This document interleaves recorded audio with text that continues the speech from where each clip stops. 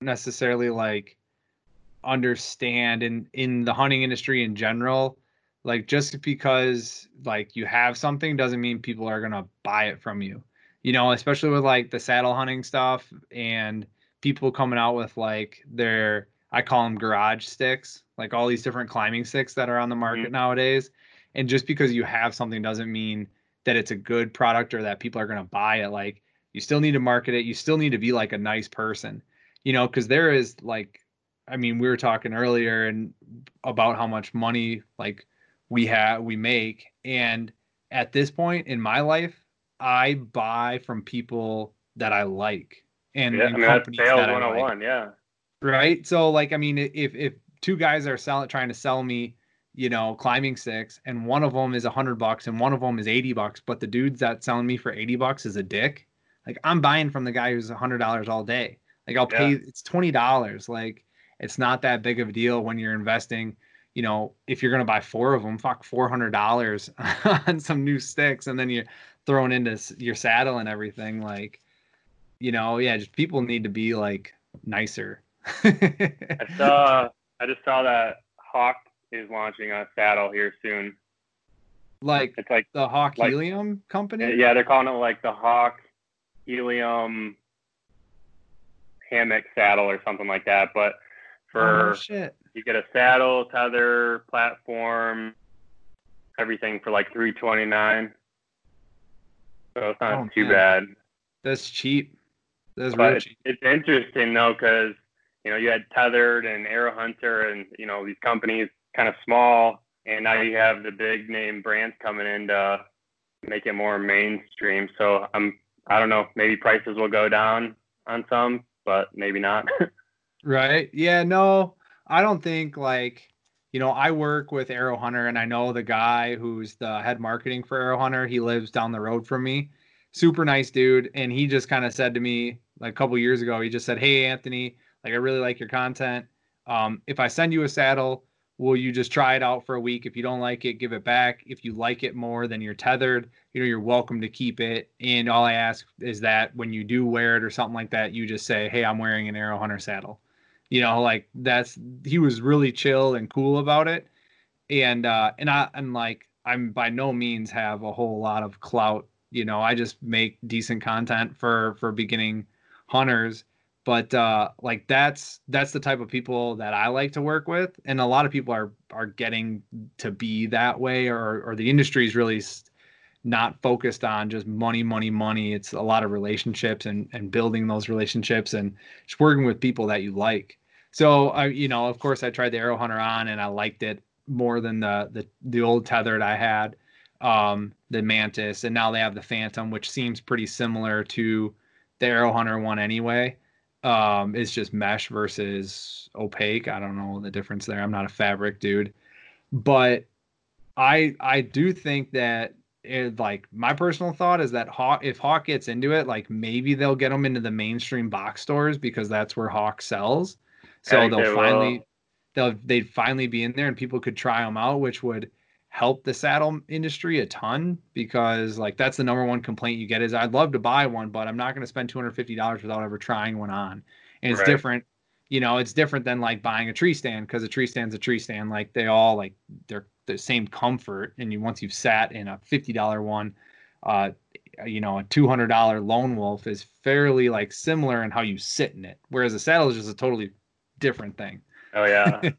I But actually I this last year was my first year saddle hunting, and I got the Arrow Hunter Flex, okay, and I used it for about half of the season. When I started doing my like longer sits, I switched back to my Lone Wolf Assault 2 just because I yeah, like it and I'm super comfortable in it. Um, yep, and then at the end of the season, I actually ordered a Mantis because I wanted to okay, try it because it's just more minimal. I thought the Flex, just like the pleated thing, just didn't really work for me. It just get bunched up and it was extra material for me sure, personally, and the way that it fit me. So I just wanted something super streamlined, and so I ordered the Mantis. It sat in a box for a few months. Then all of a sudden they came out with the Phantom, and I'm like, wow, I got this brand new Mantis here, and they just put out a new one. So I actually contacted them and said, "Can I send this back, pay the difference?" And you send me the Phantom, and that's what they did. And then Nice. just yesterday, I tried it for the first time, and I think it fits me a lot better. Okay. Just my style and everything, and they have like little comfort channels, and I know people are like doing the DIY thing on those. It really does make a difference, though. So I like that feature. So we'll see. I'm gonna try to wear the saddle and do all my public stuff with the saddle this year. So we'll see. Yeah, no, it's like it is. I enjoy it, and two things there is like I'm the total opposite. I like the pleated of the Aero Hunter Flex. Like I think that fits my ass a lot better, and so when I sit back, it makes me more comfortable, which is funny because I was also talking to like people ask like, oh, what about this one? What about that one? And it's coming down, in my opinion, to like almost like a comfort thing. Like, do you wear Sitka or First Light or Nomad or Kuiu? Like, do you wear those? It's really kind of like they're all good. I guess Nomad isn't necessarily in that category, but First Light, Sitka, and Kuiu are kind of like top end. And it's all about like what fits you best because they have different lengths, different tightness, different fitting styles. And I feel like it's getting that way with saddles is like they're all good. It's just what fits you best. And you're going to be able to, sit in one for up to 4, 5, 6 hours without having a lot of issues. It's what you were saying earlier is when you're after that 6 hour mark, 6, 7 hours, like then that's where I borderline like, all right, if I'm going to sit in all day, I'm probably going to just pack in the Lone Wolf and just hang out in the Lone Yeah. Wolf all day because like it's just it is more comfortable.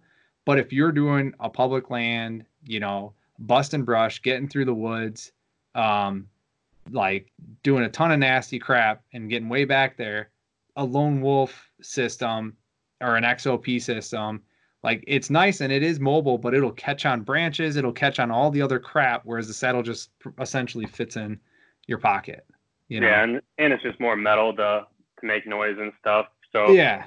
yeah, there's Exactly. definitely pros and cons to both, and they both get the job done. So whatever will work for you, I guess. But I like to have options, so I dabble in a little bit of everything just to have the most efficient setup possible. So Me too. Yeah. No, and I didn't I bought my Lone Wolf system off Craigslist, man. I found a stand with sticks for I paid $180 for it. wow. Like, yeah, it was in the spring, so the dude was trying to get rid of it and he wanted 250 for it. And I offered him 180 and he was just like, "Yeah, whatever. I'll take it." Like I was like, "Oh my God, when can you meet?"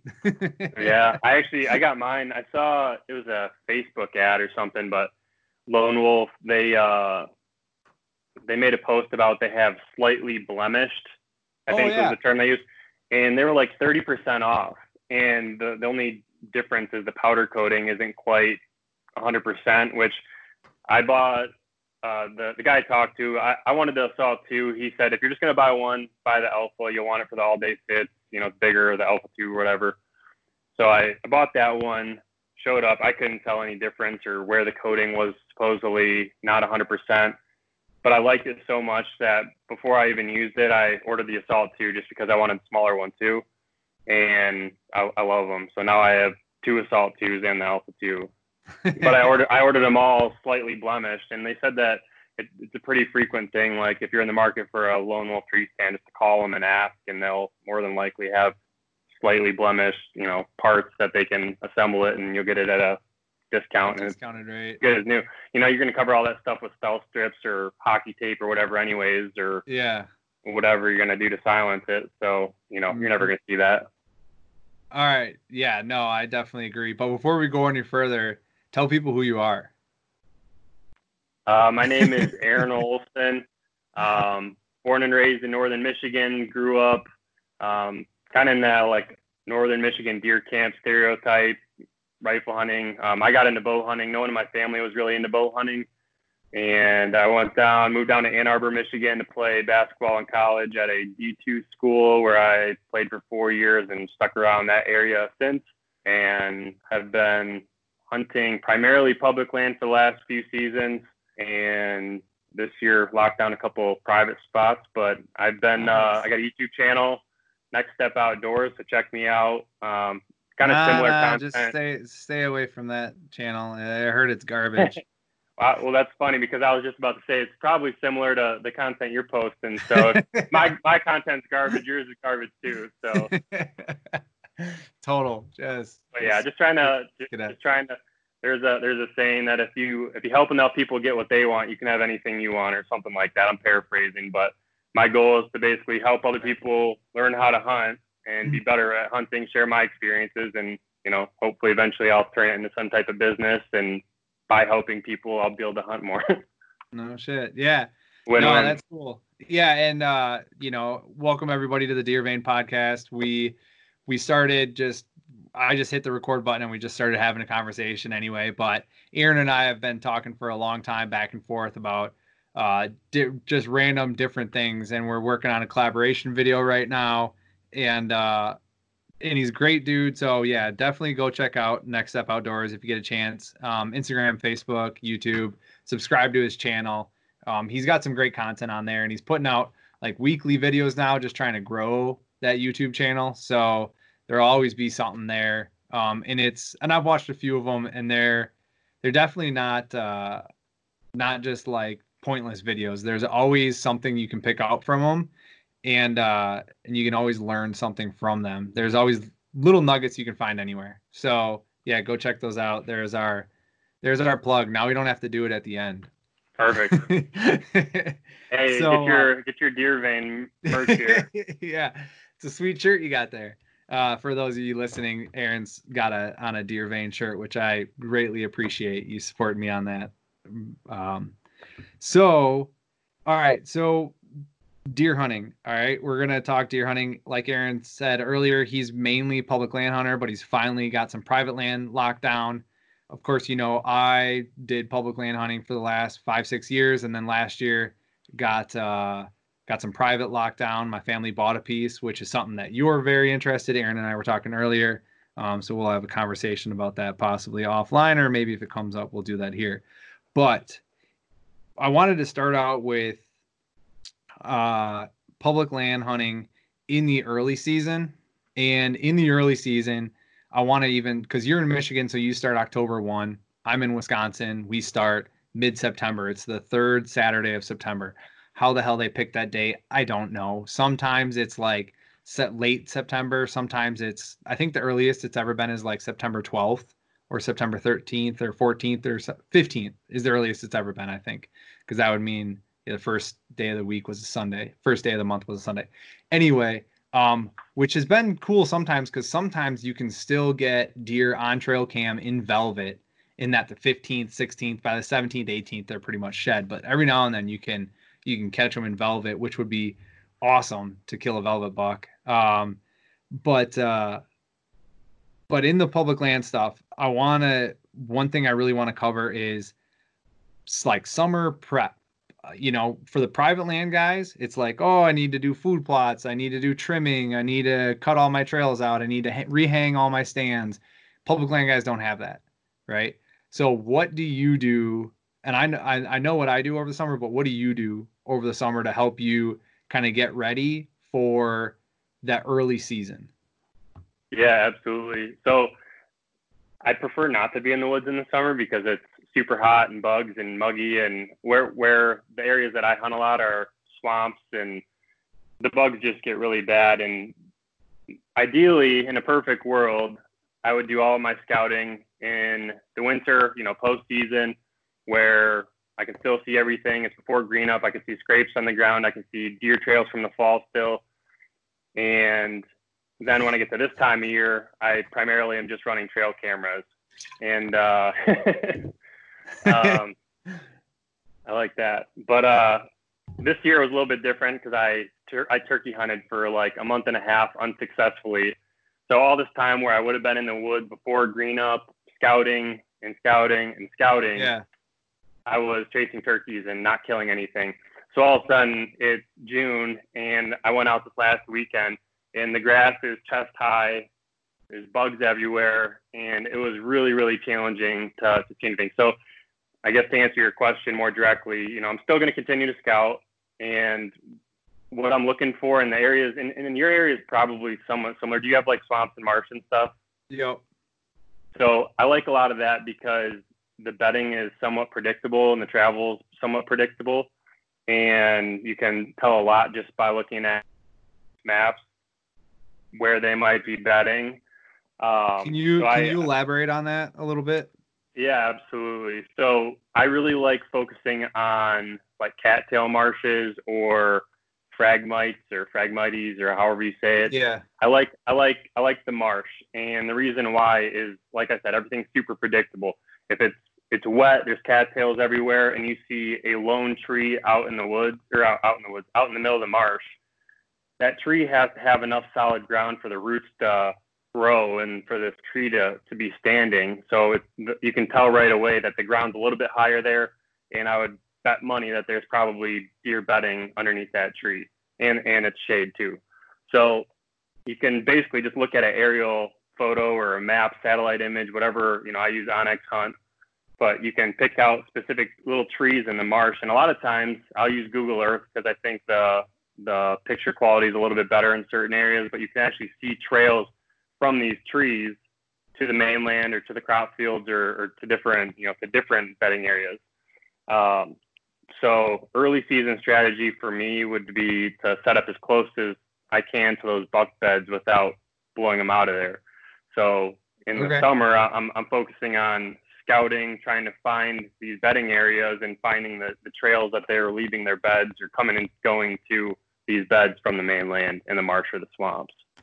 Sure. Yeah, no, and that's like, the hunting beast, right? So that's like his same style of hunting, which I also like a lot because, if you look at like a property that's just like a big woods, like that is from an aerial perspective, that's the hardest like piece to hunt. It's just flat land and woods. That is so hard because there's no transition lines, there's no vegetation changes or biosphere changes. It's just woods. So like if you learn and hunt that property over and over and over and over again, you're going to have a major advantage to anybody else coming in, but it's also going to take you years to learn it. Whereas, cattail marshes, they can't bed in the water. Like they're not going to. So it pushes them, just like you're saying, into these islands of oak or these pieces of high ground on the edges. But they also like having those cattails because they'll run through them, and their predators, i.e. us, coyotes, won't. Like they usually won't, and they can just scoot right on out there into the marsh and disappear, and they'll just swim away. Like they can do that too. Oh yeah. So seen it before. So yeah, I would definitely agree. The summer scouting or the bedding areas on those oak islands or just those high ground islands are very advantageous and a great way to eliminate a lot. On the negative side, like you said earlier, you're going to be fighting mosquitoes all day in early season. Like it sucks. And it sucks walking through all that crap.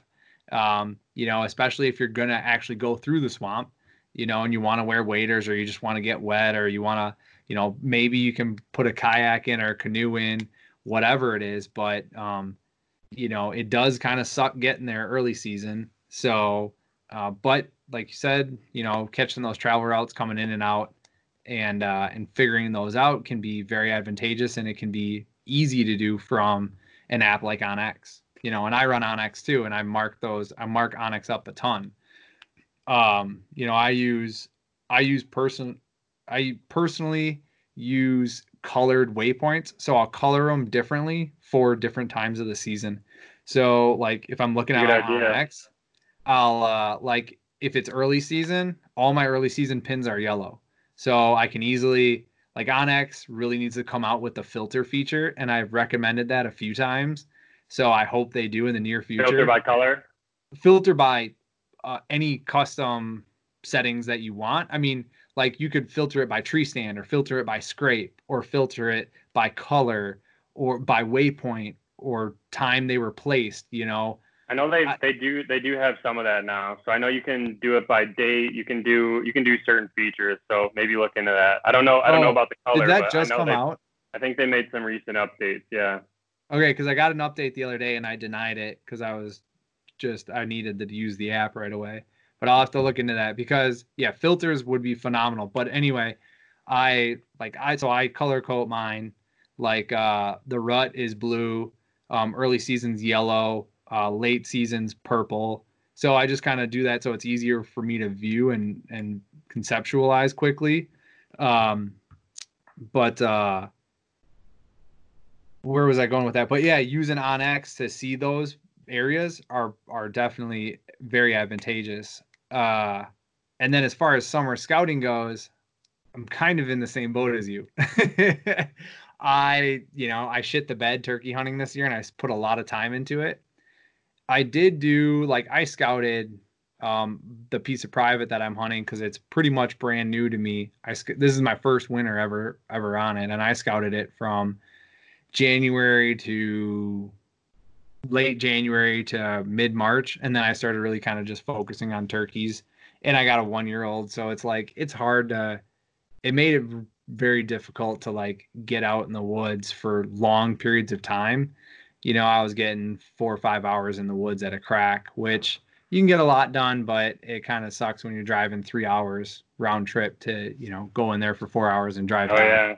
so that you're home to help feed the kid and take care of them and all that stuff. And I feel bad for my wife, and she's a saint for watching him all the time when I just go bomb around the woods.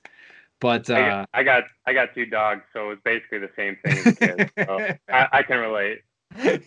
yeah, yeah, for sure. I know. I tell people a 1 year old's like a dog, but you can't. It's not socially acceptable to put them in a kennel.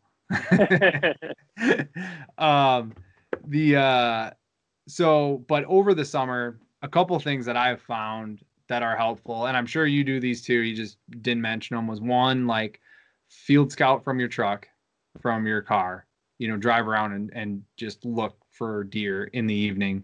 And then also trail cameras, Yeah, trail cameras is the big one. Yeah, just a ton of them. Do you do the field scouting at all from a vehicle?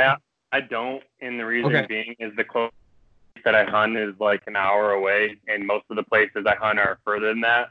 So to get out there, if I'm going to go out there, I'm going to run cameras for a couple hours, be super sweaty, covered in bug spray, and then usually by the time I hit my car, I'm super dehydrated and depleted of all nutrients in my body, and I'm ready to just go home. This year, I definitely do plan to. There's not a ton of places where you can see from the road around any of the areas I hunt, but I definitely want to legitimately take my saddle and go set up and do some observation hunts and try to get some cool footage of velvet bucks and see what I can learn that way. So definitely, I got a couple new properties this year, so I got to figure them out, and I didn't have the luxury of scouting them in the winter when I could actually see everything. So I think observation hunts or observation sits are going to be the name of the game for me, that and trail cameras. And hopefully I can put it together relatively quickly in the early season. No, that makes that, yeah. Scouting, like observation sits, I always think they're a great idea and then I just never do them. It's so hard because you just want to you're just in kill mode, and it's just tough to sacrifice time. That's why like you mentioned, our season starts in October, so they're not really quite in their summer patterns, but they're still on a consistent early season pattern that time.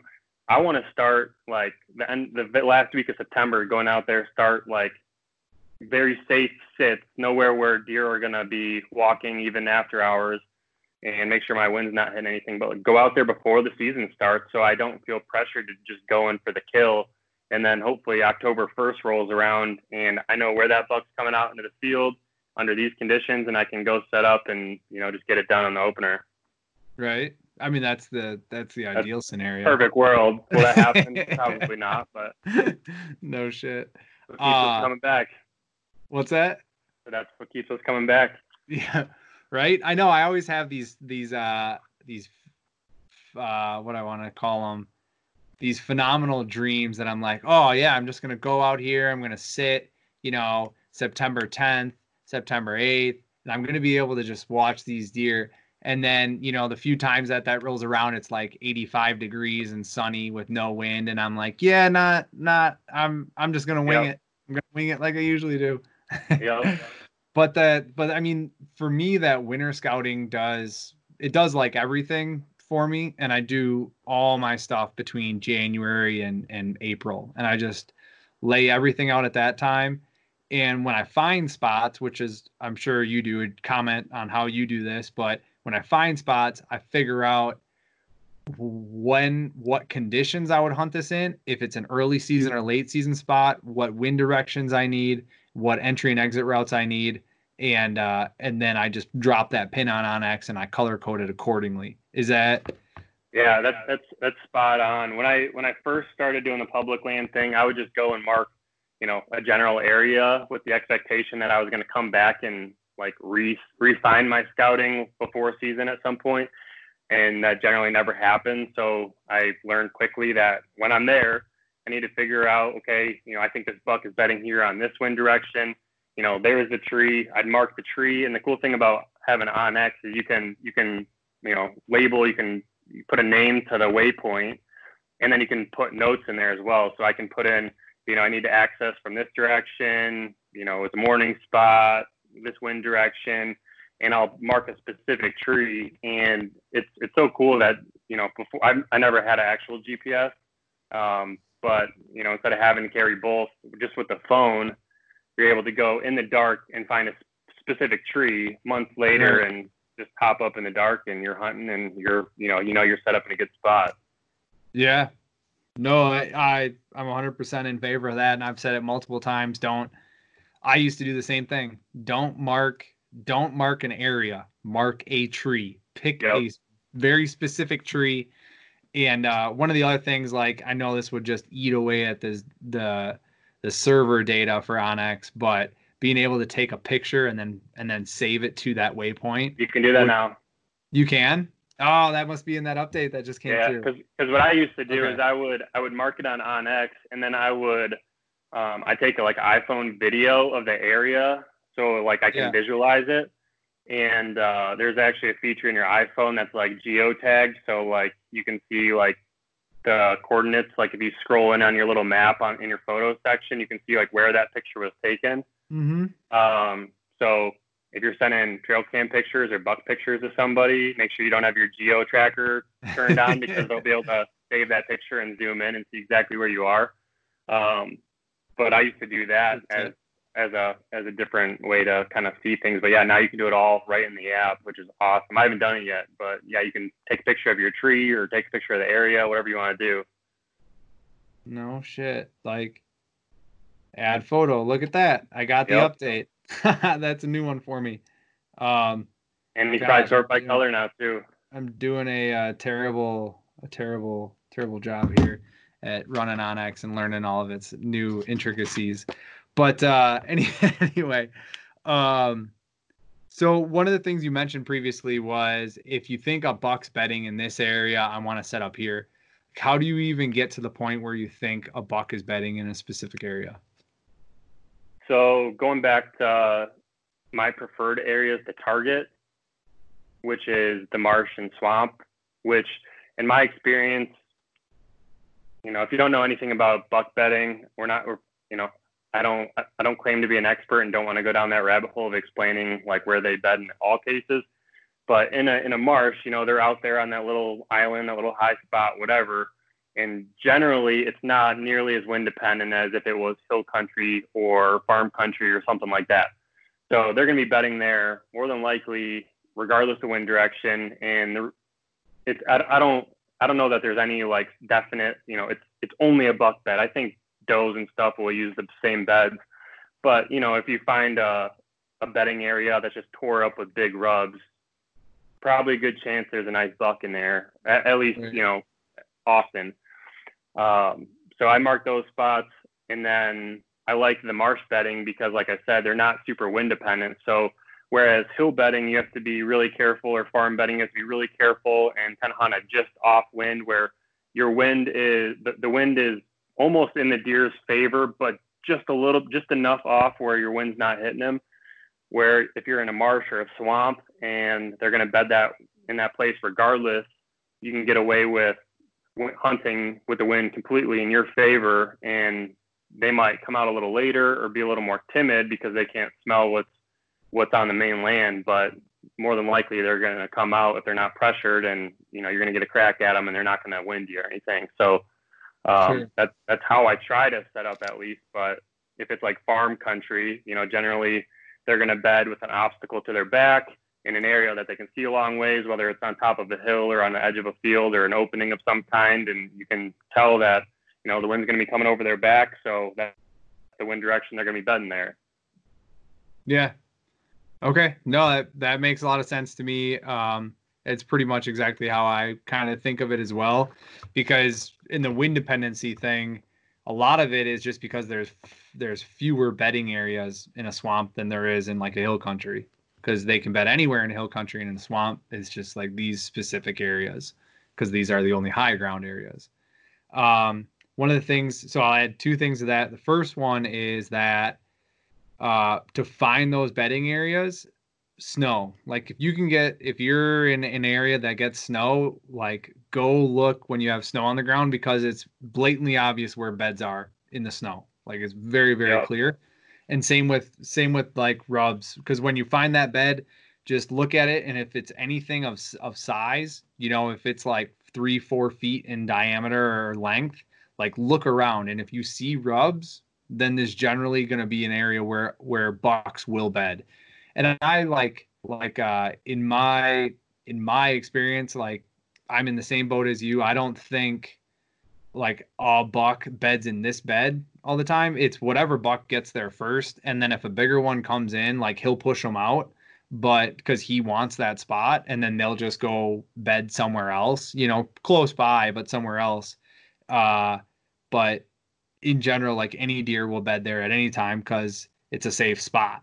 So if the big dog isn't there, then the younger boys will be there, or even maybe an old mature feisty doe will take that spot and be like, I'm gonna sit here, like Yeah, and get out of here. what's cool about that is, if you find a bedding area that you have a big mature buck bedding, there's a reason. He obviously made it to whatever age he's at bedding in that area because it's that secure and that safe. It's a good spot. So if that buck gets killed, more than likely another buck's going to be right in there, a Yeah. nice buck. So it's cool. It's like bass. You find a good structure, and you catch one bass out of there. But you come back the next time, there'll be one reloaded right in the same spot. Yep. No, and yeah, that is something that was a theme of podcasts earlier, like during season last year. I was talking with all these different people, and they like the standard theme was a killing tree.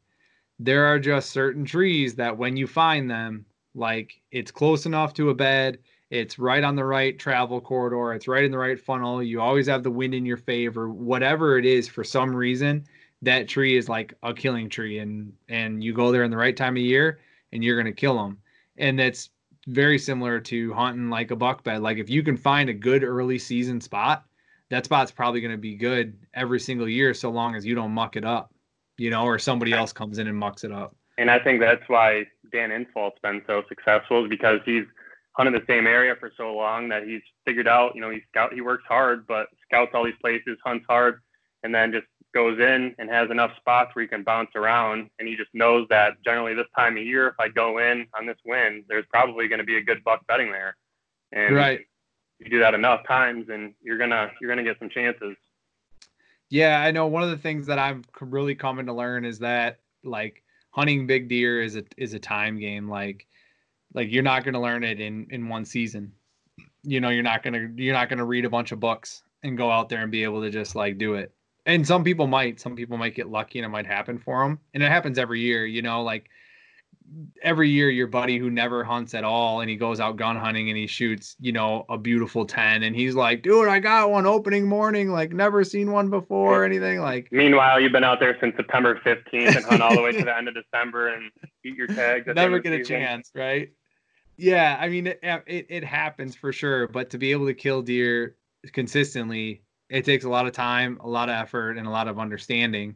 And it's just something that I'm really striving for. And I hope this year, Yeah. last year I didn't kill one, and I hope this year I turn it around and I'm able to do some work. Yeah, I'm in the same boat. Yeah, you made a comment that made me think of something. There's a common theme between all really successful deer hunters, it seems just at some point in their life, they're just 100% consumed with deer hunting, and it's all they eat, breed, talk about, and they're always scouting or hunting. And, for me, that's been the last few years, and it doesn't seem to be slowing down, maybe when I start having kids. But I think, to be consistent, big buck killer, and I'm not that because I haven't killed any big bucks, but not yet. But I think you just, like you said, it's a time thing. You just got to get the experience and the learning and make enough mistakes where you figure it out and start putting the pieces together. Right. No, I agree. One of the other ways that I find, and this is going to tie in back into our summer scouting, because our summer scouting was field scouting and trail cameras. One of the other ways that I've found out where deer are bedding is trail cameras and getting them during daylight hours towards the end of the day, because that generally means that they're bedding close by that camera. Because if they're in daylight hours, say it gets dark at 7, you're getting pictures of a buck at 6:30. He's probably bedding within 100 yards of that trail camera, if not like 50, because they just don't move that much during daylight hours, especially early season. So that really helped me on this new piece of private that we have, because I was able to find bedding areas based on that information, and I struck out, and it was just I don't know what's wrong with my entry and exit route. Like, I'm still working on it, but like, there were multiple times I would go sit a stand, and then afterwards I'd check the camera, and that buck was there a day or two before. And then other times I'd check a camera and he was there a day or two after me. And it was just like, come on, like, why? Like, are you seeing me come in, or am I just getting that unlucky? And I've had a couple chances last year. I passed on 2 decent bucks and then had the big bruiser come through, but I just didn't have a shooting lane on him. So I just couldn't. I had to just let him walk at 32 yards. That was the closest he came, but I mean, it's definitely a shot that I'm willing to make. Yeah. He was standing at 45, and all I could see was his head. He's standing behind a huge thick patch, and I could just see his head, and I was just like, holy shit, that's a big deer. And he was just sitting there, and I was like, man, if he would have moved out and I would have been able to see his body, I would have taken the shot, but I just couldn't. I had no idea where his like vitals really were. So maybe this summer you should work on trimming some shooting lanes. Yeah, right. No shit. I know. I'm going to start a video series segment. Actually, it's a great transition. Let me plug myself. I'm starting a video series I have 14 stands that are going to go onto that property. And my video series is going to be how I came to decide where to put all those 14. So it'll just be one stand at a time. It'll be, a minute, 2 minutes long per stand, but it'll just kind of run through how I thought about it and what information I use to get there. And it's really just, what entry and exit routes you can have, what wind direction you can have, where you think they're coming from, where you think they're going to. It's pretty basic information, but it's laying it all out strategically, and then time of year and coordination and all that stuff.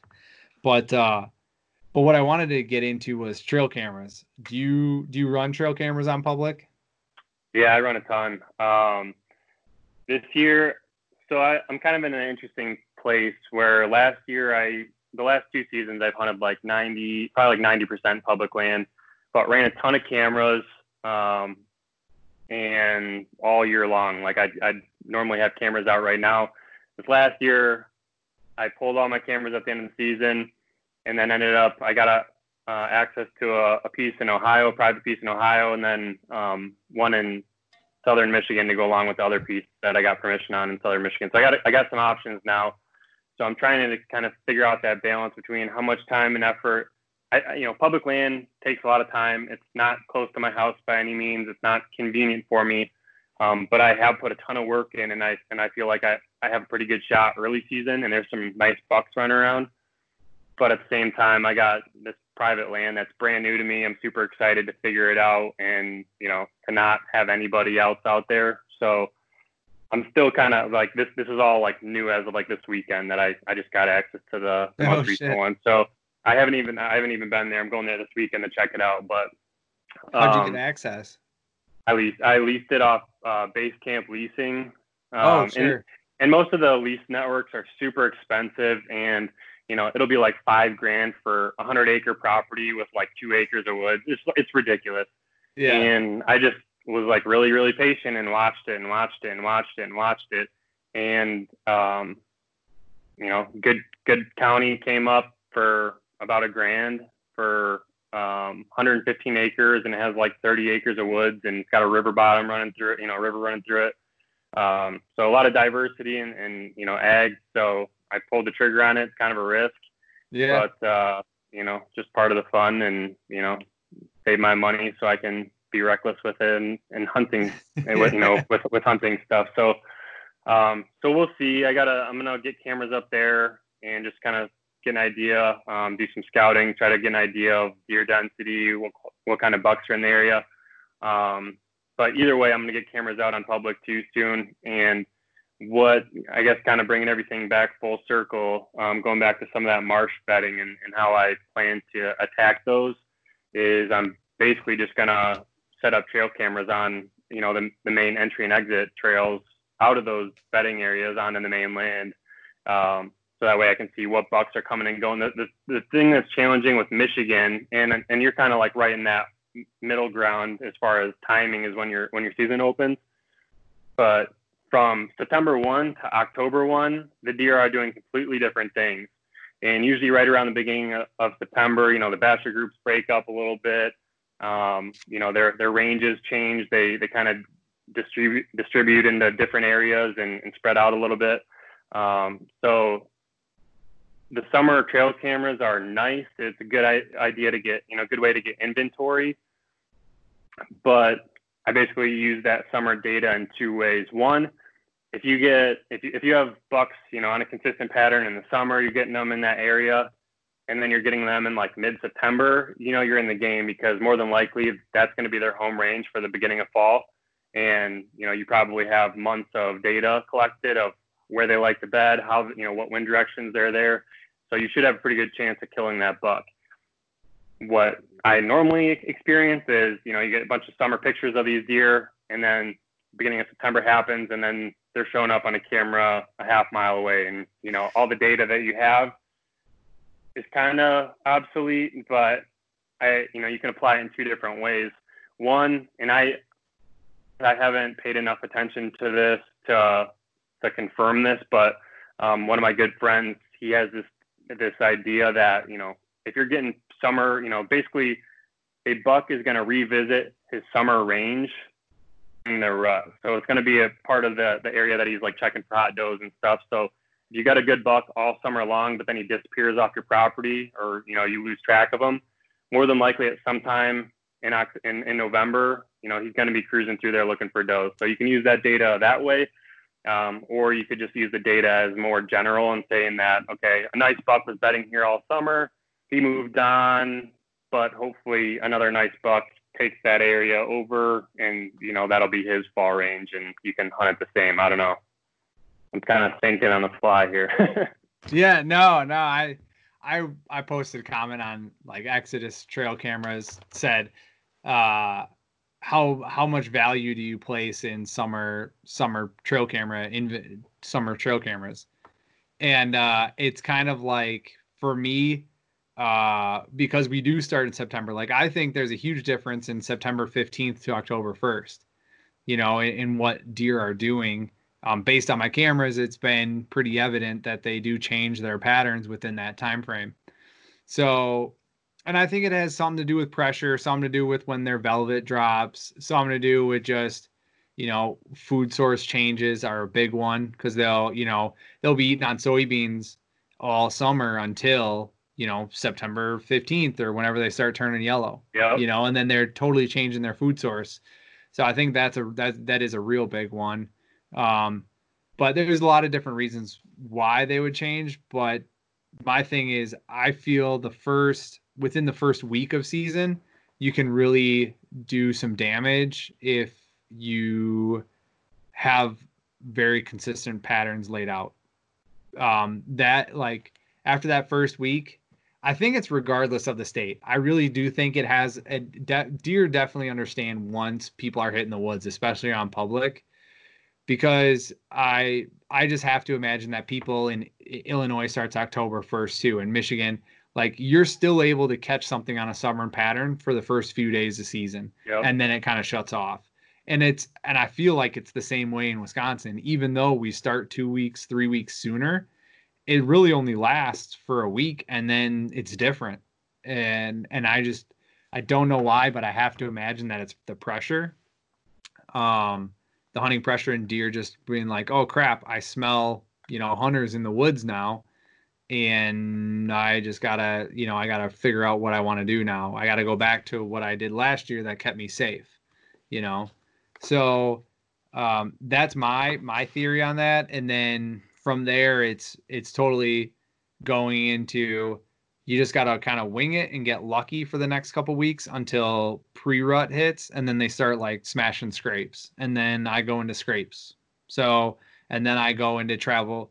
So my general theory is like food sources and like bedding areas in the beginning of the year, and then scrapes and rubs and bedding areas like October, mid-October to late October, and then I flip over to travel corridors during the rut, and I just hope to catch them in a pinch point, and then I flip back after the rut to food sources, and just trying to.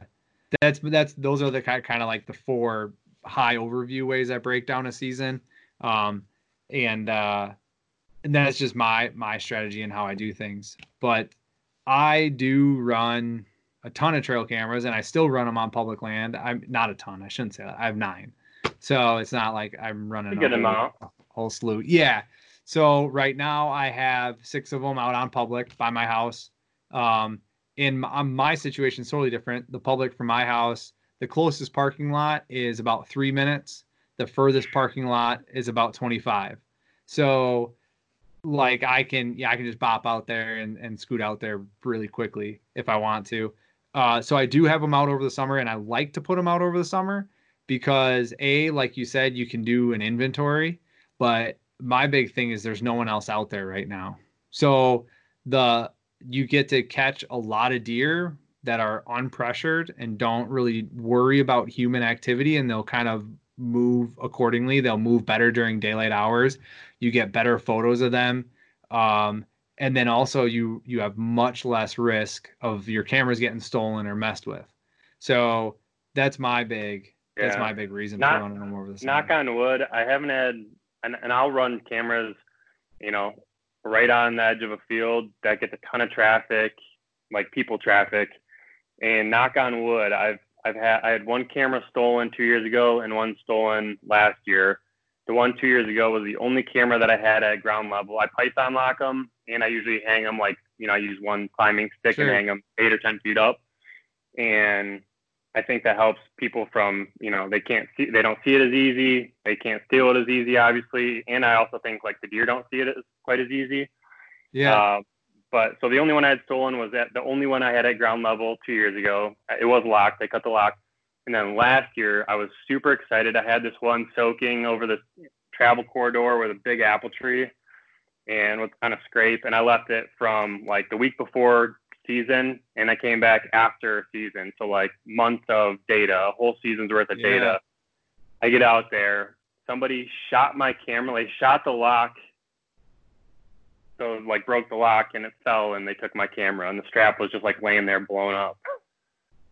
No shit. That's the most redneck thing that I've experienced Oh man. recently. So Yeah, honest, like to make you feel a little bit better, you're not the first person I've heard that story from. Because I pull all my cameras off of public before gun season. I try to normally, Yeah, and that's like because I had a person tell me that before too, and it's just like I like to believe, and I'm not. I know this isn't 100% true, but I like to believe that bow hunters are a little bit more respectful of everything than gun harder to shoot them hunters. out of the trees for sure.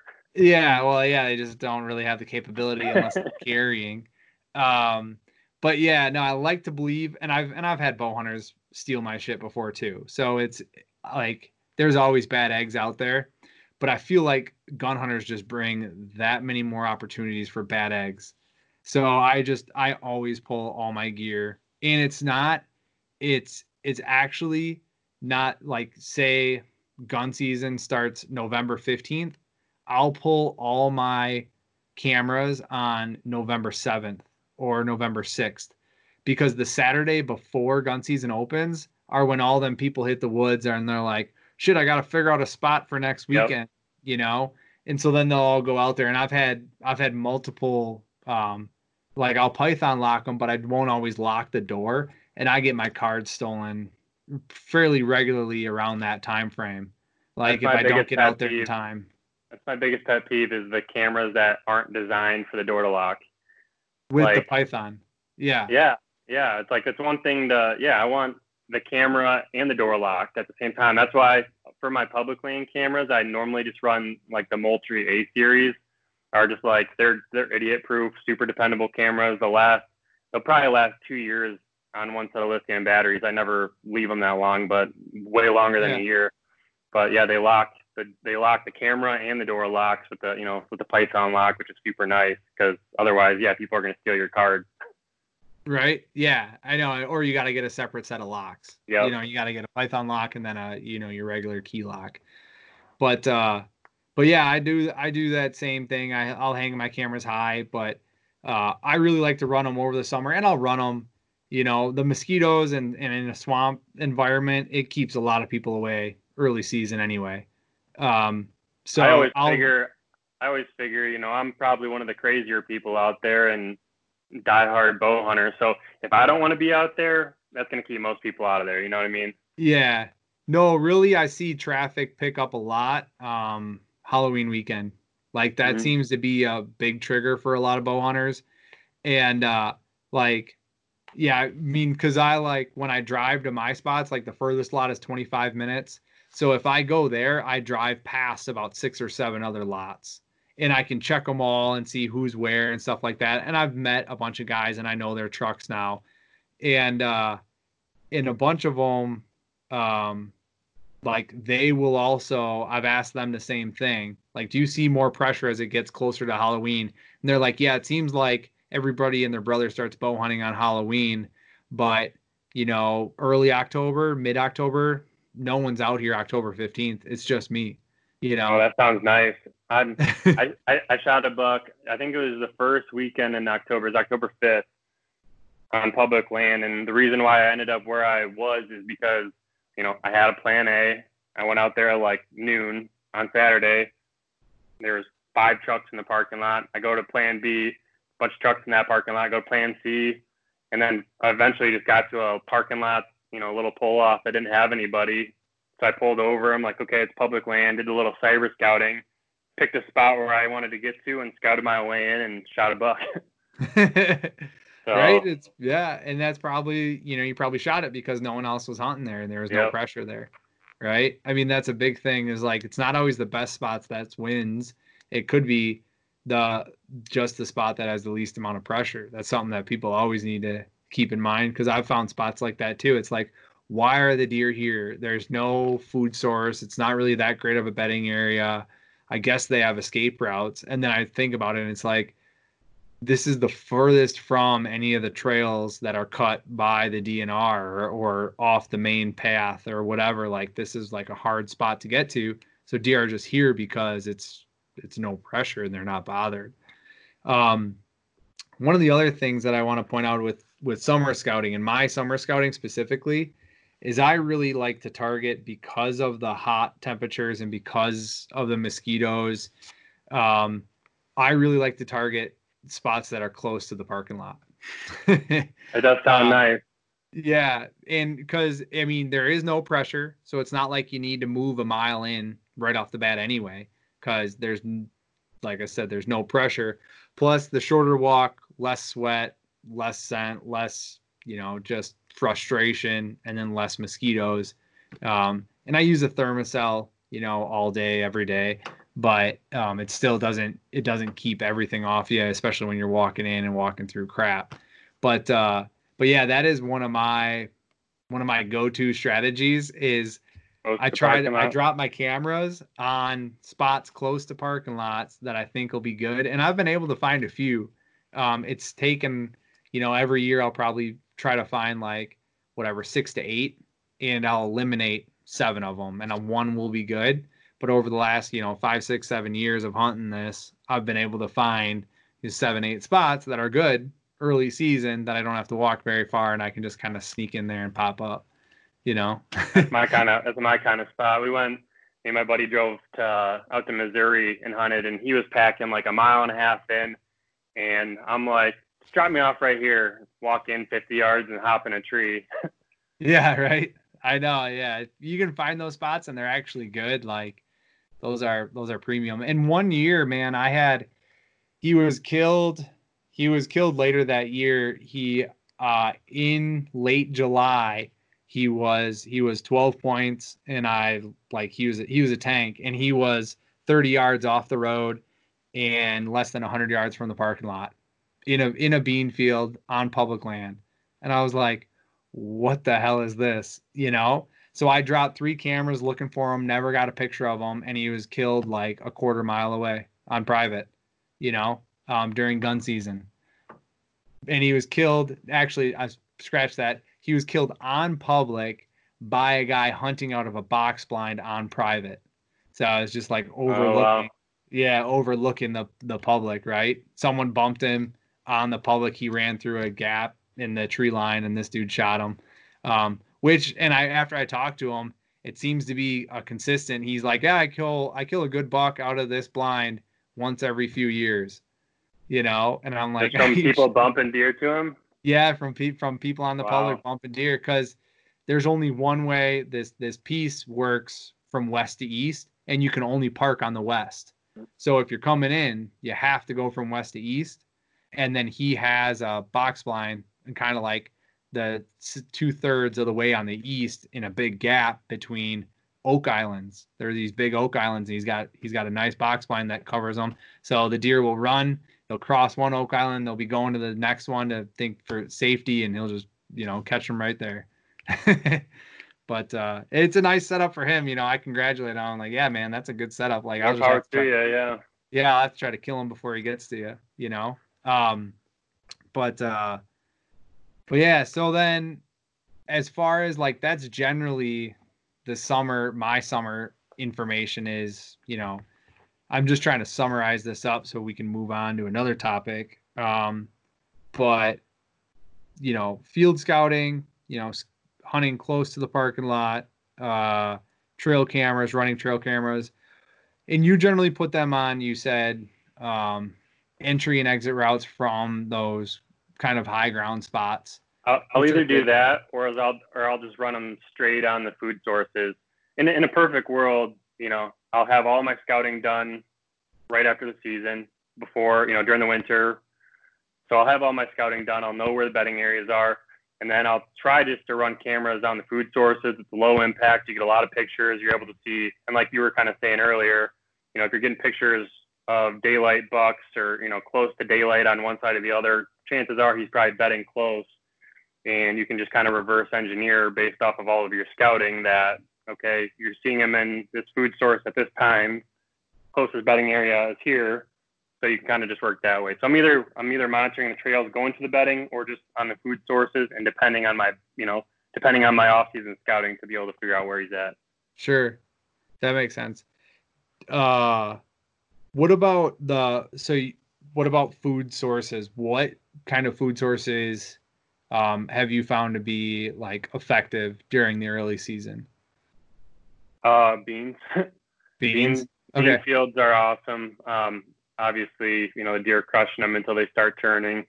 But that's the first year on public. All I did was set up a bunch of cameras on the edge of these bean fields, and I was able to, I didn't shoot any deer out there, but I got lots of nice pictures.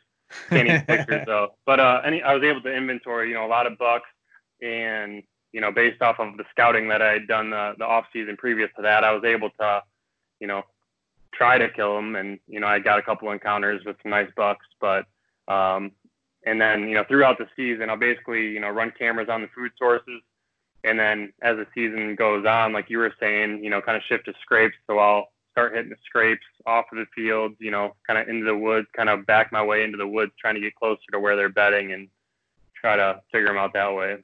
Sure. So what outside of beans, do you target anything else like apple trees or acorns or anything like that? Yeah, totally. There's a lot of areas that I hunt are like a peninsula that have oak trees on them that is like jutting out into a marsh or a swamp of some kind. So it's the first like real solid ground that these deer who are bedding out in the little marsh islands and stuff, first area that they're going to come onto. And if it's a good acorn year, you can have a ton of success hunting that way, or just running your cameras and getting good pictures. And you can tell, a lot of times if they're in daylight or close to it, they're bedding, in the marsh right there. So Yeah, I do that a lot. I run them on little oak points. I haven't had an opportunity to really run them on apple trees too much, except for the one that I had last year that I never checked because it got stolen. sure. But yeah, absolutely, apples would be killer. Or a lot of times you can find like I don't know what you'd call them, a primary scrape maybe. Like Sure. basically, they don't always work the scrape in the summer, but they'll hit that licking branch all year long. Yeah. Uh, so I'll try to find some old, if you find an old scrape, more than likely those deer are still hitting the licking branch, even if they're not working the scrape. That's a great way to get pictures that way too. Sure. No, that makes sense. And that's something I haven't done a lot of. I'll show you. But I'll show it's you a something I'm picture. going to. Here's from yesterday on a scrape that I found, and I don't know if you'll be able to see that, but Yep. he's got like, I don't know if he's got a brow tine and then a split off of that, or maybe it's a second main beam. I can't tell, but he's gonna be a tank. Yeah, it kind of looks like So a tree branch coming out of his head. yeah, yeah, that's Yeah. exactly that's what I'm after right there. So. Oh, that thing's But yeah, sweet. that was an old scrape that I found. I mean, I kind of kicked the scrape, I kicked it up and pissed in it, but they're just hitting the licking branch still. Yeah. No, yeah, that's sweet. And that is a good thing, that tip that I've learned just from watching. I don't know if you know Whitetail Habitat Solutions, Jeff Yeah, Sturgis, if you watch any of his yeah, stuff. Yeah, he does a lot of stuff, and his mock scrapes are one of his favorite things. And running cameras on scrapes year round is one of his favorite things to do. And he says it works phenomenally well. And they, like you said, they don't hit the scrape. They'll just go lick that branch, just let all the other deer know that they're in the area and just move on. But it still gives you great inventory of what's actually out there and what's moving around. Um, so the last thing that I wanted to talk about, we're just over an hour here, and I know people are getting bored of listening to us. But you got Do you these think new people are pieces. still listening right now? I don't know. Some people make it all the way to the end. um, the I want to know how you intend on breaking down the new property that you kind of mentioned earlier with the river bottom. It's 30 acres. It's 115 overall, lots of ag, river bottom, and trees. Can you describe the property so that somebody Mm-hmm. listening can, kind of envision it? And then Do my also best. what you're thinking. Yeah, what you're thinking about how you're going to attack that. Yeah. So so imagine a rectangle. On the west side, there's a little, you basically park on the west side. There's a road that borders the west side and the north side. Okay. And you with me so far? Yeah, And then yeah. on the northwest corner, there's 5 acres. It looks like, from what I can tell, there's like a little pond, maybe a little wetlands area. Looks kind of thick and nasty, and a little chunk of woods, about 5 acres. And then there's a bunch of wide open ag, and then there is about a 20-acre chunk that extends the entire property north to south on the far west end of the property, or sorry, the far east side of the property, and it has a river running from it north to south. It kind of winds through there, so I'm able to hunt both sides of the river, which is pretty Okay. cool. Yeah. So how I typically attack, what my plan is, especially this time of the year, and I probably, if it was the middle of winter, I'd be in every nook and cranny, sniffing beds, trying to figure it out. But Yeah. it's going to be a jungle out there, and I'm kind of short on time for at least the initial trip that I'm going to go on Sunday, because it's 2.5 hours from my house, which is a hike. So 2.5 hours, do all my scouting, and then 2.5 hours back. But I'm going to focus, basically walk the transition line around the outside of, the woods, kind of on the transition line of where the woods meet the ag. And you're able to tell a lot, if you see big rubs going into the woods, you see good trails, then I'll probably go in and investigate a little bit further and try to find specific bedding areas. But, I'm basically looking for deer tracks, big, heavy trails. I'm looking for rubs, scrapes, and, it's challenging, but you still can find scrapes this time of the year. You can still find rubs. Specifically, I'm looking for big rubs to kind of validate that there's big deer in the area. And then I'm just trying to generalize where the bedding areas are. So, I'll focus a lot walking the perimeters, try to figure out what I can, learn from that. And then I'll be hanging probably, I got a couple of stealth cameras. They're actually going to be here Saturday. The new Stealth Cam Fusion stealth cams. They're more like entry price point, lower price point trail cameras. They're basically like the direct competitor for like the Spy Point Link micros. I think they're like $150, pretty cheap for a cell cam. So I'm going to try to get a couple of those up just so I can kind of remotely monitor, get an idea of deer density and what kind of caliber of bucks are in the area. But then I'll probably do, another scouting trip, another month or two when I check cameras. And, we can't run any bait or minerals here. So unfortunately I can't do that. But we're in the same boat in that regard. And the early season, though, I'm just planning on, observation sit and then going for the kill. And hopefully between my camera intel by then and what I'm able to observe, I'm able to get on something early and get it done. Yeah. So, my thought, I'm in that same boat. Like if it were a winter, you're being every nook and cranny.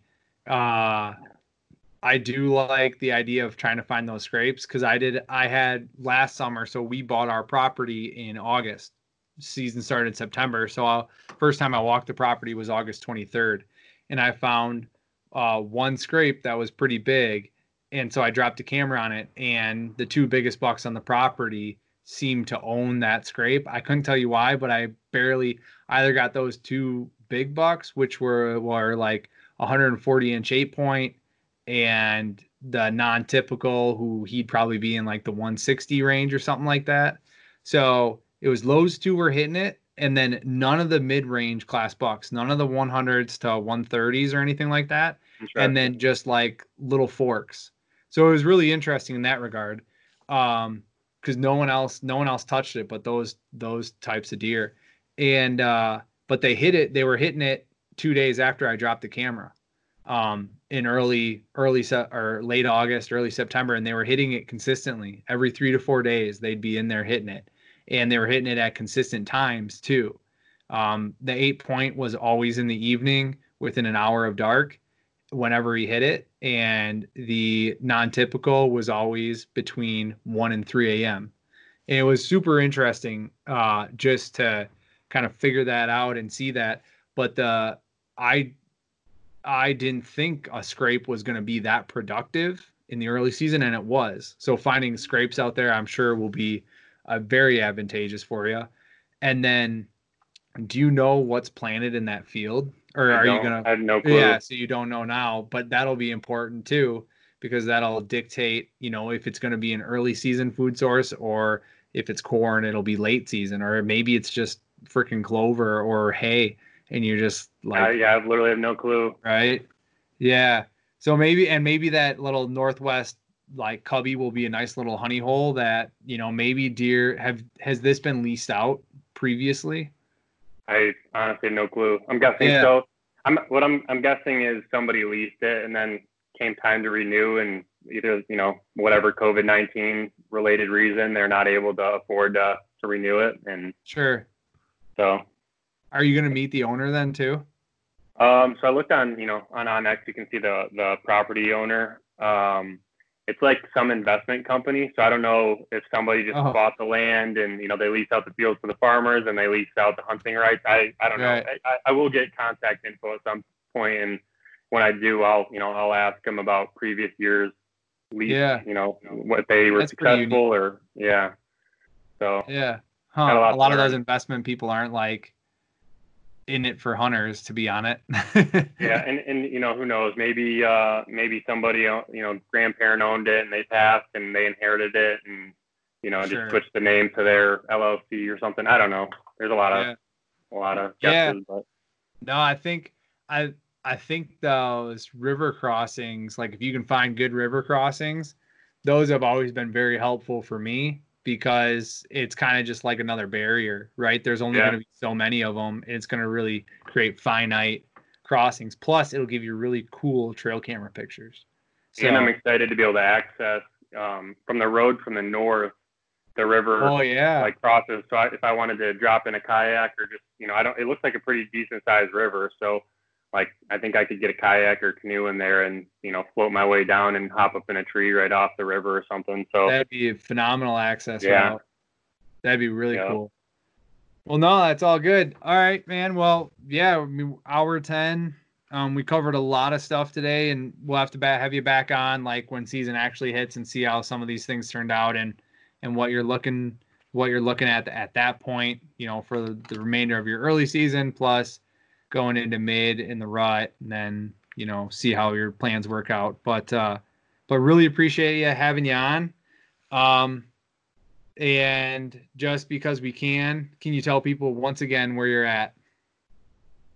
Yeah, you can find me at Next Step Outdoors on YouTube and Instagram, Facebook, and in the next week or two, you'll be seeing Anthony here featured in one of my videos talking about my, mobile hunting and some topics related to mobile hunting. So that's coming down the way. But yeah, I appreciate you having me on.